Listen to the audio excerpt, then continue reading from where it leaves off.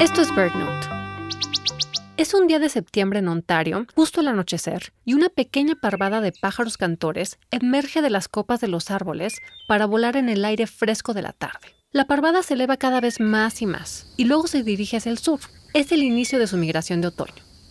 Entre esta mezcla de zorzales y oropéndolas hay un pájaro medio moteado, cafezoso, un zorzal del bosque. Este zorzal del bosque ha terminado de anidar en el sur de Canadá. Ahora migrará 3.700 kilómetros hacia el sur para pasar el invierno en Costa Rica. Antes de migrar, estuvo comiendo incesantemente durante 2 semanas, acumulando suficiente grasa para quemar durante su vuelo. Los zorzales del bosque migran en grandes ráfagas. En una sola noche, nuestro zorzal se elevará varios cientos de metros y recorrerá entre 300 y 500 kilómetros antes del amanecer. Luego, es tiempo para recargar energía.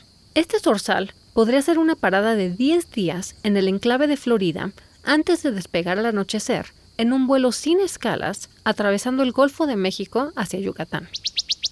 A principios de abril, los zorzales del bosque comienzan a volar hacia el norte de nuevo, pero a diferencia del paso tranquilo que llevan en el otoño, los pájaros de primavera llevan prisa por migrar. Regresarán a Ontario 3 veces más rápido de lo que llegaron a Costa Rica.